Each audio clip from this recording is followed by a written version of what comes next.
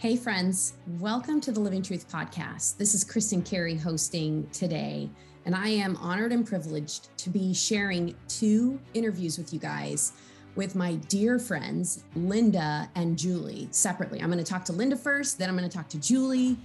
You guys, Linda and Julie have become dear friends to me, but I met both of them because they were in an utter place of despair because of betrayal wrecking their lives. These women have since, years later, become facilitators with Women in the Battle. They lead small groups. They do some of our teaching in our healing path. They're amazing women. And I asked them if they would share their stories. So first, I'm going to talk to Linda. Linda, thank you so much for being with me on our podcast today. You're welcome. I'm happy to be here. Okay, Linda, I'm going to take you back. February of 2018? 2019. Yes. Was a horrible season in your life. Mm-hmm. And can you kind of go back to your decision to go to Women in the Battle for the first time? How you got to that decision, how you felt about walking into that first meeting? My D-Day was about 5 months prior to walking into the door, Women in the Battle. So I had no hope and I was not in a safe place. I just was devastated and just completely shocked of my husband's acting out and his addiction. And, I was committing the error of telling too many people, like my adult kids, not a good idea. My therapist was okay, but she was kind of pushing for divorce at that point. There were some friends that I had, but I didn't have anyone safe. And it was, like I said, just a really unhopeful time for me, not very safe. So walking into my first Women in the Battle group, I was a little nervous, but I knew I needed to try something different.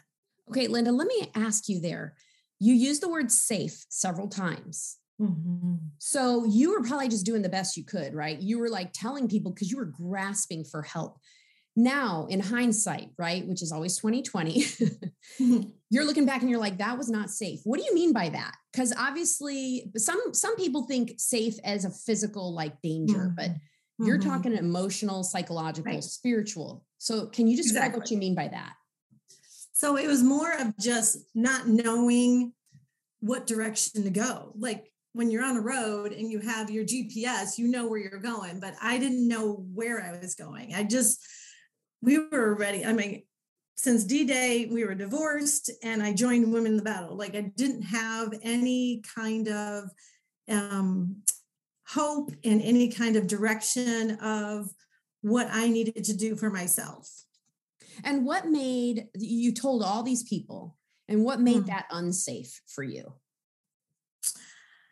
Well, I'm still reeling from that even 3 years or so later. Just it was just not a good thing to be doing because they didn't have the right training and the right words for me to feel safe and to know what direction I needed to go. Yeah. And then it caused some real destruction with a lot of those relationships. Yes. A lot of loss. For sure. Yeah. Yeah. I think a lot of women are going to relate to this. It can be a very hopeless time. And so you went ahead and went to that Women in the Battle meeting for the first time. What were you feeling walking in the doors? I remember meeting you the first night because it was our Valentine's meeting. It what was. Were you feeling? Well, initially I was kind of upset because everyone was smiling and they were laughing and they were having fun. And I was like, okay, number one, I don't like that. Number two, I want that. Like I wanted to feel where they were feeling and how comfortable they were, where they were. I'm not saying everybody was laughing, but it was just a joyous place to be. And I knew that they were going to get me. Like they got where I was. Yeah. Wasn't it Mike that told you about Women in the Battle? Yes. Your husband? Yeah. So was then your ex-husband? My ex-husband at that point, he was going to Men in the Battle, and he told me about Women in the Battle, and I didn't trust him, of course. So I was like, I am not going to. Well, and weren't you mad? Like, why would I need to do that? Like, dude, you're the one that broke the vows. Yeah, you're the one with the issues, and so you go off and do your meeting. And but I don't know. I think it was just God tugging finally, because it wasn't because I was sure that he was telling me the right thing to do. But so it was good. So you go and you start to realize these people are going to get me. What made you realize that women got you there? Well, just going into the small groups that we had, it was just, I got the support I needed. They validated what I was feeling. They just knew what I was going through as far as just emotional and mental stress and anxiety. And I just knew that they could tell me. I didn't even realize that my ex was a sex addict. So I learned so much knowledge about sex addiction and the brain and all of that. And just realized the main thing is that I didn't cause it. I can't change him and I can't control him. And I still take that into relationships I have and other things that I think I want to control. So you're divorced, you have let go of this marriage that was really like had broken your heart, but you start to gain tools to heal your heart. You start to gain knowledge of what the heck is this that just happened. And then you start seeing stuff shift for Mike. Like he really takes hold of his recovery, right? For sure. And when did you start realizing there was hope for your relationship after you've been divorced and everything? So miraculous. It's crazy. God was just always tugging at my heart to just realize that it wasn't about me, and that we both needed the one relationship in my whole entire life that needed to be number one was not number one. And that was my relationship with Christ. And God was like, I need you to look to me for that. Not your husband, not your family, not your kids, not your church. I need to be number one. So I started having that for myself. And I started seeing that in Mike. So I didn't even trust that in the beginning. I saw just he was going to my church. We had gone to two different churches. So he was, in his word, and he was sending me journal entries about where he was in his walk with Christ. And we had to sell our home because we were divorced. So we were kind of in the same home, kind of going through things, and just being close proximity to him, I just realized that, of course, I still loved him. It's not like you sever the love immediately when you divorce, but I just didn't know how to get to another point, how to get to the point of restoration or reconciliation. So did you jump into marriage counseling right away? No. Right. No. But ironically, for a lot of people listening to this, that's where they're at. They're starting their journey with trying to work on the relationship. And so you both had to have some time. It was like you had third degree burns all over your body from the pain of the betrayal. Yes. So the boundaries was like, if I learned one thing from Women in the Battle is boundaries and my values in my life. Like, what are my values? How do I connect those to the boundaries I want to set with my husband and with anyone in my life, like all facets of my life. So that has been super key. So I just started setting some boundaries with Mike at that point, and little by little, we started to talk some more, and there wasn't any trust because, as we know, and we've said, and I've said in several talks, is that nowhere in the Bible does it say to trust another human being. So I started trusting God and realized that He's going to reveal to me anything in the future I needed to know, and that about Mike or any other acting out or whatever, and that I would just keep trusting God.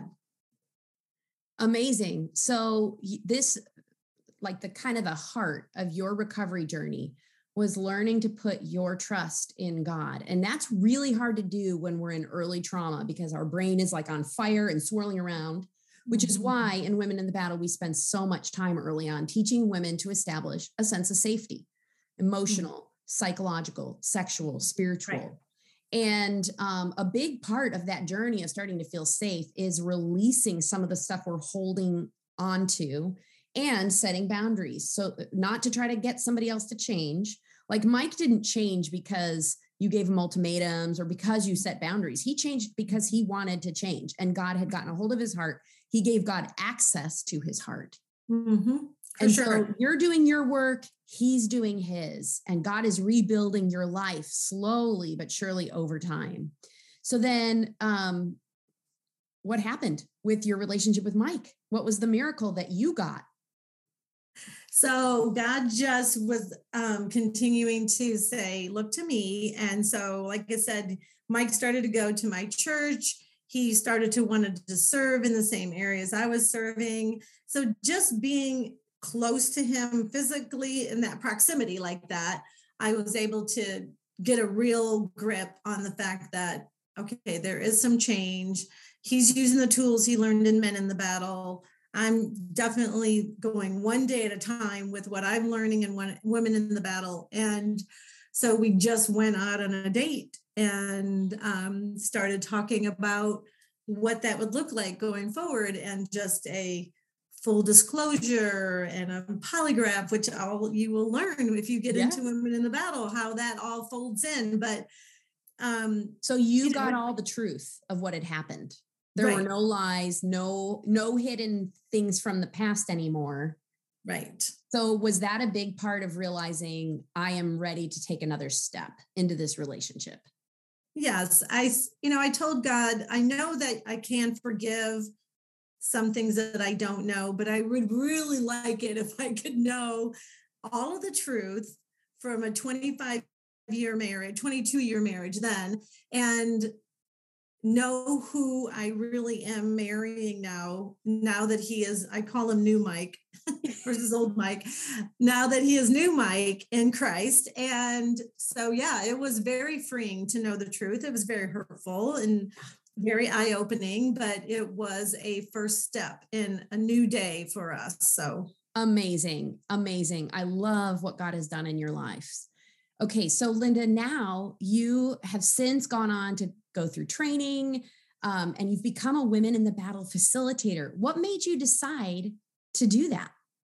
Yeah. Okay. So one of my life verses is 2 Corinthians 1:3-4, that it says, praise be to God, the Father of all compassion, God of all comfort, who comforts others in the comfort that God has given us. And so I just was given so much comfort. I was given safety. I was given hope when I was in Women in the Battle. God is like, how can you not make this your passion? How can you not share this with other people? So that is what I wanted to do. But mainly I wanted to not just be a help. I wanted to pay attention to women when they speak and discern what they're saying and listen to them.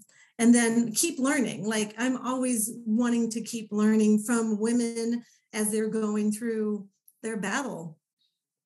Oh my gosh.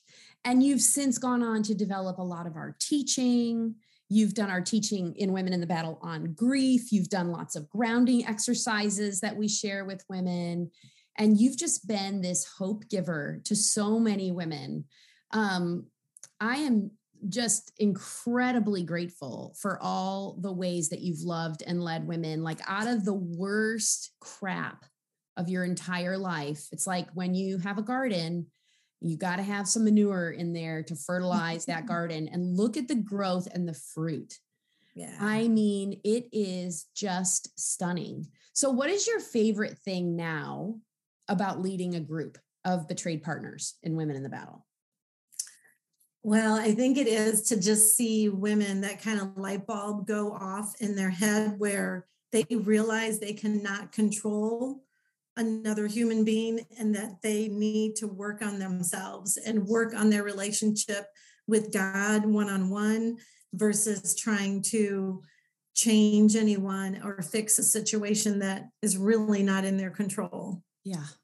So some women are going to be listening to this or watching the video and going, oh my gosh, like no way would I join a group. What would you say to the woman listening who's hesitant about joining Women in the Battle? Okay. It is, like we say, the best place that you never wanted to be. We get you. And if you feel like there's no one you can talk to, if you feel like there is not a safe place for you, or you're kind of lost like I was, just kind of this flailing fish out there, realize that we understand that. We're going to validate your pain. We are going to talk to you about all the tools that you will need to be on your journey. So just take one day at a time, and we will come along with you on the side of your road and get you to a place where you are growing and you're strong and you have hope. If anything, you will end up with hope for yourself. Yeah, because some marriages don't make it. Some marriages don't have that happy ending that you've had, like mine didn't make it. Right. But God has rebuilt my life. I've seen him do it. Like, I mean, we could go on and on, right? All the stories of women who either marriage has rebuilt or they've been rebuilt and have moved out into trusting God by taking the faith step of ending that toxic marriage where there's ongoing deception and lies, but then rebuilding their own lives and being provided for.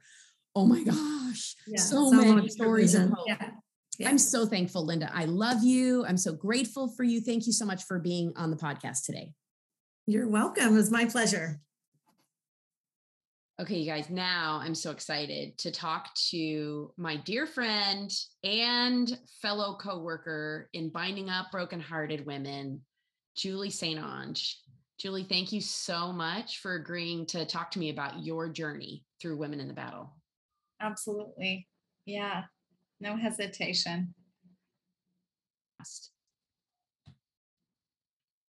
Okay, friends, now I'm excited to be here with my friend Julie, who is an amazing Women in the Battle facilitator, has done tons of our teaching in the Women in the Battle curriculum. She's a professional coach, runs a coaching practice called New England Coaching Services, and does brain spotting with partners. She does therapeutic disclosures, all the things, you guys. Julie is an awesome friend. I am so grateful for her life and the work she does with women in the worst pain of their lives. Julie, thank you so much for joining me on the Living Truth podcast today. Thanks for having me. Okay, so I just would love to hear a little bit about what you were feeling before you walked in and found your first Women in the Battle meeting. Okay, so when I first found the group locally here, I fought it for a long time, even going. I had a friend reach out and I was just like, no. And then for a while I was like, I'll think about it. And I actually— What was your resistance? Like, why did you fight going? Fear. Fear? Yeah. What were you afraid of? Terror. I was so far from understanding what grounding was or how to even regulate myself. And I just was scared. And so I think it was about 6 months that it took her to convince me to try, because I was so alone. Yeah. And I said I would go. And I was so dysregulated on the way there that I'm pretty sure I told her I might throw up. I was really stressed. Really scared. Knew nothing. Gosh. What were your main fears? Like, what was it that you're going to be judged or shamed, or what were you afraid of?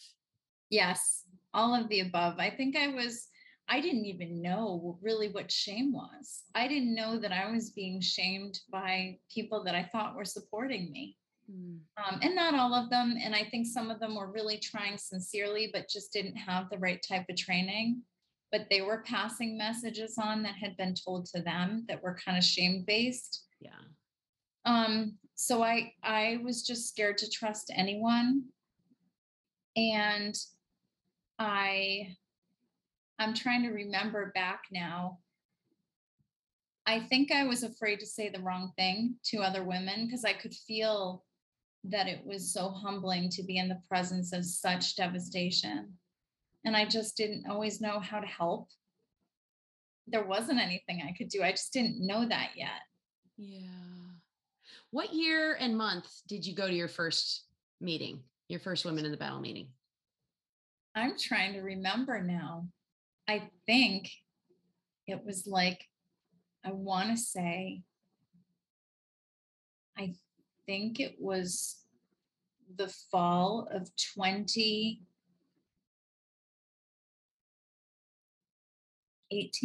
Yeah, that sounds Or right. 2017, somewhere in there. Okay. So you go to your first meeting. How long did it take you till you wanted to be there? So long that I'm ashamed to say. I told my group, I kept calling the group leader, and she'll probably watch this and laugh, but I would say weekly. I was like, I'm not coming next week. I don't think this is for me. I might not do it. Okay. Tell me what was going on for you when you, even after going in for the first time, and let's just say it, your leader was Corey, who's amazing and still leads Women in the Battle groups today. And one of our leaders. So she is so warm and so accepting and so loving and wise. And so you go and it's this really safe environment, but there's still some resistance for you. What was that resistance? Do you know what it was? It was my own stuff. It was like, I couldn't figure out how to regulate myself. I couldn't figure out why what they were saying was sometimes actually unsettling for me. But it was because it was true and scary. And it was all new. So like I was like the baby in understanding all of it. And I just had so much fear. Yeah. Yeah. What was the thing you were most afraid of that you were learning? Like, was it related to your marriage? Was it related to like what is going to happen? What's the future hold? I had heard a few of them talk about disclosures, and that was terrifying. I was like, oh my word, this is a real thing that people do. And I was like, but I'm not going to need that. Why did you think you didn't need it? Oh, I was 100% sure I knew everything. Okay. And so I think that was a big piece. And I know that Corey identified that in my situation, there was domestic violence, not towards me, but towards the kids. And the situation itself was very tense. Like my husband had a lot of trauma, and that came out in the form of rage and control. Yeah. So when I would tell stories about all of that, she would express concern like there was true danger. And I literally thought there was like someone behind me that she was talking to. I was like, who is she even talking to right now? Because I'm totally fine. Like I didn't know that what I was in wasn't healthy. Right. It's because we're like the frog in the pot of boiling water that gets turned up slowly over time, right? Don't you think? I mean, it's like we don't realize how toxic our situations have gotten when it's just progressively gotten worse over time. Yes. And I started to slowly realize it when people would talk about going out at night with friends or wearing different things they wanted to wear. And I didn't have a lot of freedoms. Drinking alcohol, like I was not allowed to do that, wearing certain clothes or shoes. And so I had never really been in a group of women before for them to kind of relate to me and say, that's not okay. And you don't have any autonomy. And how can you be in healthy relationship if you can't even be an individual? Wow. So I think I was afraid of being an individual. So you're coming, and eventually a while later you start to want to be there. What kind of skills and knowledge and experience were you gaining that started to turn the tide for you? Okay, you started realizing that you were in a power control relationship and that you needed to use your voice, gain some autonomy. What else, what are other things that you started learning and applying that started changing your life? Grieving your losses. Boundaries was completely new for me. I tried to bring it up with one of our pastors, and he said that's 100% unbiblical. And so I was super confused, but also becoming more empowered, realizing that I could have a voice, and that a lot of the dysfunctional stuff happening in my marriage and in the home, I didn't need to sit around and just submit, which is what I was being told. And so it was like a slow absorption, like a sponge. Mm-hmm. And then it started to kind of leak out in the home atmosphere, and things got more uncomfortable because that dysfunctional dance was changing and the power control dynamic was shifting for my husband. And his biggest core fear is losing control. So for him, any little bit felt like devastation. Mm.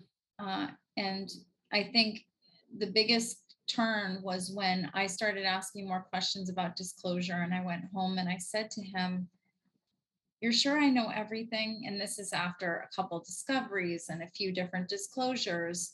And let's see, how many years of being in it? 5 to 6 with no work, really, except for now we're both in groups.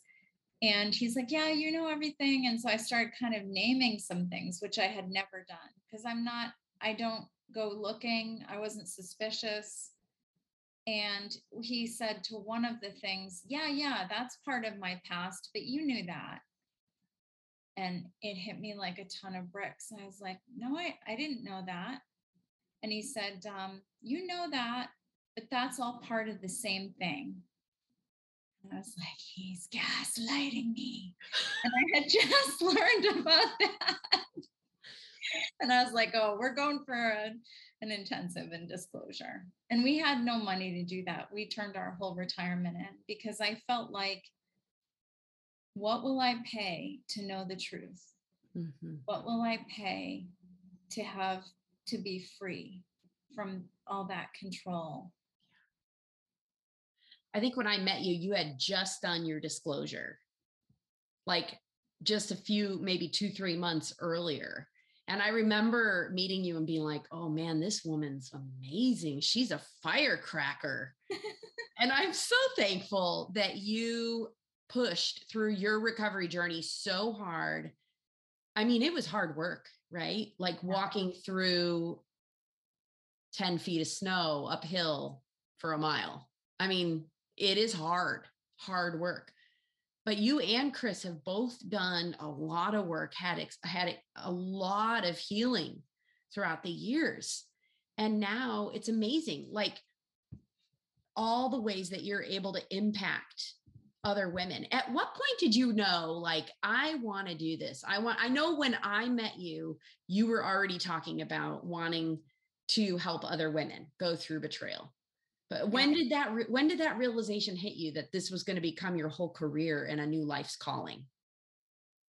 Yeah, I was working as a nurse and we were waiting for our disclosure, and I had set my husband up with a local therapist. And according to what I knew, he was the only one that I could find close enough. There's one CSAT in New Hampshire, but there's one counselor who says he's qualified. So we waited for him. And I set up a couple appointments because I wanted Chris to have some extra support while we were waiting for disclosure. I could see that he was just in agony. And he waited about 6 weeks for the appointment. And he went in, and I had my hopes. I'm like, oh, he's going to just be like poured into. That's what we both need. And he came home and he said, "I don't know how to tell you this, but he told me not to do this." We talked about this recently. He said he still remembers his words. He said, "Why would you ever do that process and tell her the truth? Don't put yourself through that. Don't do that." And I remember going in the bathroom, just laying on the tile for a while and just feeling like the cold tile on my face. And I was just like, I don't even know. I couldn't move. I couldn't even, I was so hopeless.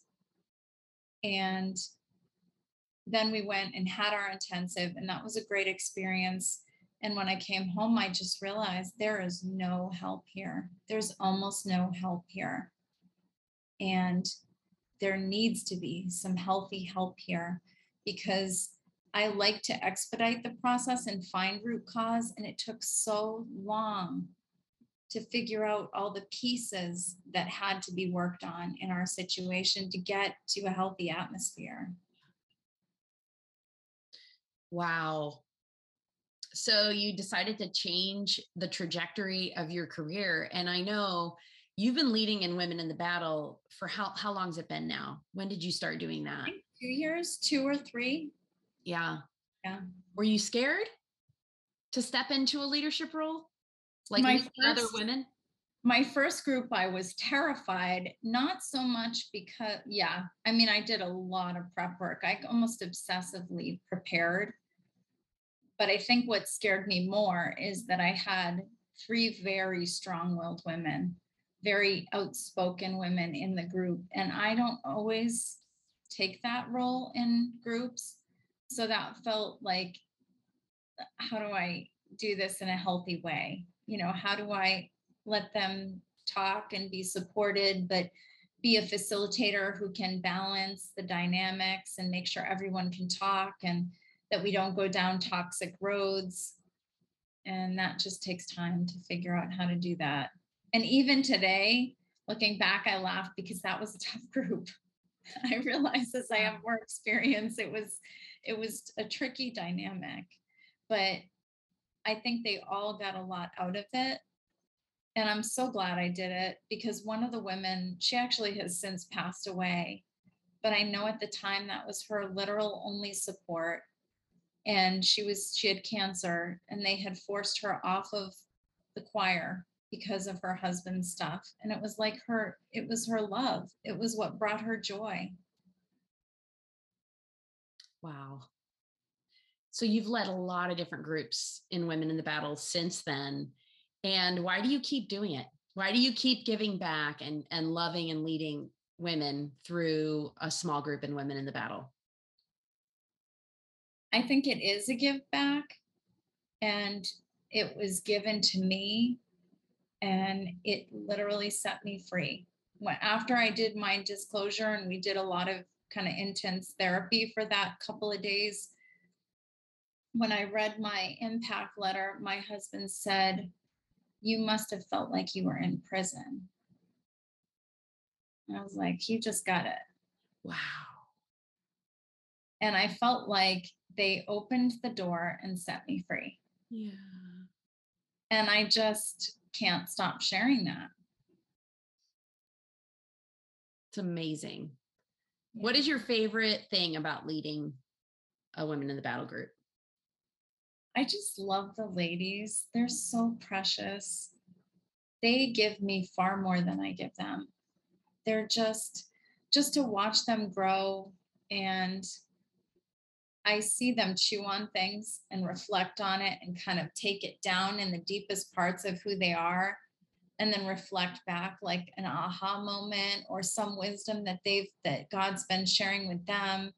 And the group is just beautiful. They all work together to help each other heal. Yeah. Yeah. The group experience is extremely powerful. So I know there's probably women that are listening and they're like, heck no, kind of like you for 6 months, right? No way, I'm not joining a group. What would you say to those women? I would say it's going to be painful, but it's going to be fruitful. And the pain is all the shackles that are on you just kind of falling off. That takes time.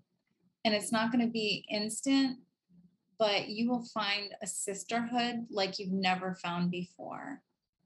And that is the most powerful piece of healing, because you have a secure base that you can attach to. when that rupture of the attachment in the marriage happens, it's hard to know who we can trust. Some of us don't even trust ourselves anymore. But I feel like one of the most powerful aspects of the group experience is seeing in real time action people show love, care, support, empathy, and that we start to trust them. And then we start to be able to trust ourselves again and trust God again. And sometimes the marriage can be rebuilt and other times not. You did get a rebuilt marriage, right? I mean, your husband has changed. Yeah. He's worked on his recovery. He's changed. And so you have that ending that every woman longs for. Not every woman gets that in their marriage. A lot of women have to end and say goodbye. And in which case that group experience is also really powerful because we need a lot of support when a marriage ends. Yeah. But I'm just so thankful for you, Julie. I'm so thankful for your love and your efforts to share your wisdom with other women through our curriculum and also leading women from the pit of despair towards betrayal trauma recovery, and also recruiting more facilitators for women in the battle than any other person I know. You just keep on spreading the love and building the kingdom of God and binding up the brokenhearted and raising up more laborers for the harvest. And it's so awesome. I'm so thankful for you.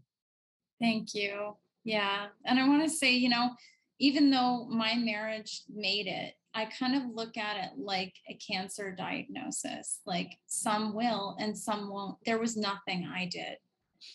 And I think it made it by the skin of our teeth. Like we were so on the fence that could have gone either way, that I do have a heart for women where it doesn't, where their husband won't do the work. Because mine was really on the fence and gave me a pretty hard time. I had to fight hard. It's one reason why I'm so passionate about boundaries, because it was a hard battle. He is a highly dominant personality type, and I'm not. I mean, in every personality that comes out, like animals, he's a shark, he's a tiger. I'm a turtle. I'm like, how fair is that? And having to start boundary work with someone like that and call them to something better. And when you call them to something better, they'll either do it or they'll walk away. And if they walk away, that's not your fault. That's their choice. And there's nothing that I did to deserve that he chose, but I feel blessed that I can watch someone truly enter in recovery and go through the stages of it. And just entering it, it's not easy on this side either. There's challenges, there's constant layers to working through recovery from addiction. Yeah. So I think you have to keep doing the work. Absolutely. And you do your work. Yeah. So thank you, Julie. And to all of our listeners to this episode, until the next episode, I am holding out hope for you.